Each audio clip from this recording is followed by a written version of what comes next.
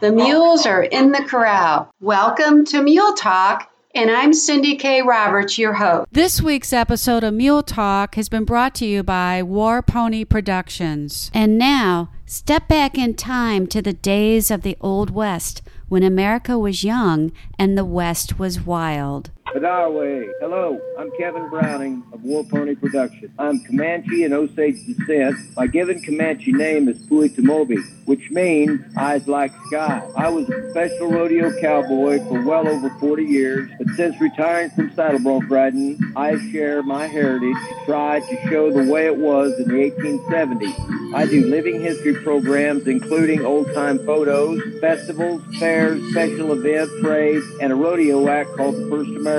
I have been featured in many magazines and newspapers across the world, as well as film and TV. Let me take you back in time with stories of days gone by. You will step back in history and in time with me. Let us be part of your next corporate event or party. Our presentations are authentic, including our teepee, our prop, authentic Mustang Indian ponies, and our full-blood Timberwolf little brother. Contact me, Kevin Browning, Eyes Like Sky, for your next event at www.thewarpony.com. Buddha, thank you. Welcome to Mule Talk, and I'm Cindy K. Roberts, your host. And this is a continuing episode of the In-Bar Ranch during the week of July 12th through the 18th. And a bunch of riders just gathered up here, and we are riding in the wilderness. And I am with Cassidy, the son of the owner of the ranch, of the In-Bar Ranch. Cassidy, thank you for joining me. Tell me what it's like to be spending your summers here at the ranch. Can't think of a better way to spend my summers, that's for sure. Growing up here, I guess I got a little spoiled to it, but now that I don't live here anymore, it's every minute is precious. And what is your job description, Cassidy? I think I've probably been the first ride on maybe 15 to 20 horses around here. Okay, that's wonderful. And tell me, you've been on several of these movie horses that have come off of the movie set.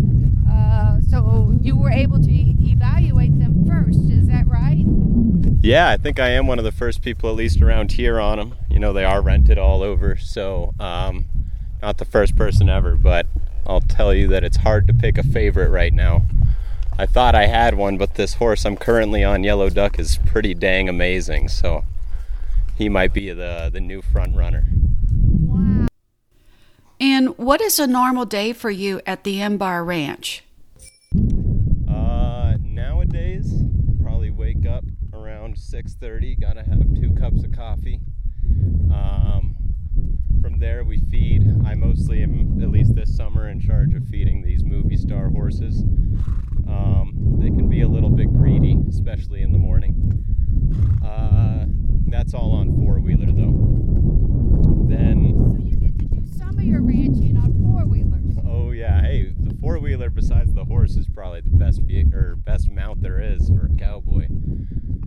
This actually right here where you see this pipeline we laid right here was all on 4-wheeler about a decade ago. So this was actually almost 20 miles of pipeline to push water all across this whole pasture here. Okay, so after the summer, then where do you go? I'll be going back to Baltimore where I teach 6th and 7th grade math. It's pretty different from here. I live in a row house with neighbors on both sides and all sorts of traffic. So it's definitely a change of pace.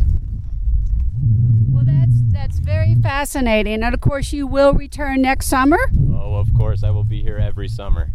Wonderful. Well, it's been great talking with you.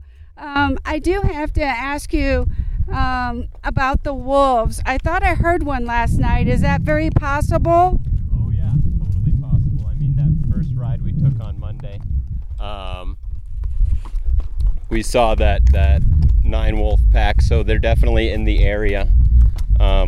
I'm guessing you've also seen the elk in the morning, so that kind of will draw them in, at least just to look at the herd and see where they can make a snack. But yeah, very possible. very possible to hear a wolf. Okay, so do the wolves move? Do they kind of move from area to area?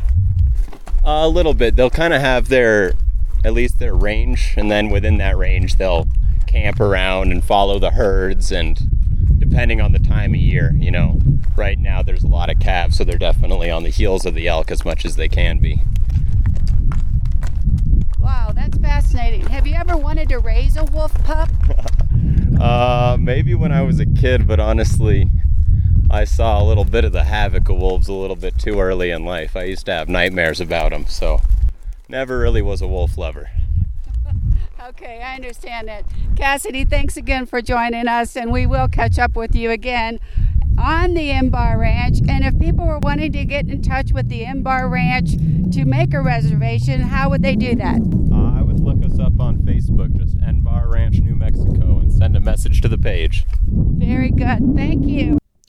For more information about the Inbar Ranch in Reserve, New Mexico, go to their website, inbarranch.com.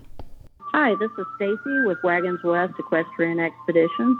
Have you ever wanted to travel somewhere with your animal, but you just weren't sure exactly how to get there, what to pack, or maybe you just don't want to travel alone? We specialize in putting groups together for wilderness vacations or other locations throughout the United States, and we travel together as a group and return as a group. If you're interested in those things, feel free to contact us. Look us up on Facebook at Wagons West Equestrian Expeditions at Follow Me to the Wild. If you'd like to be a guest on the show or a sponsor, send me an email, Cindy, C-I-N-D-Y, at everycowgirlsdream.com. Gotta go. My mule is looking for me.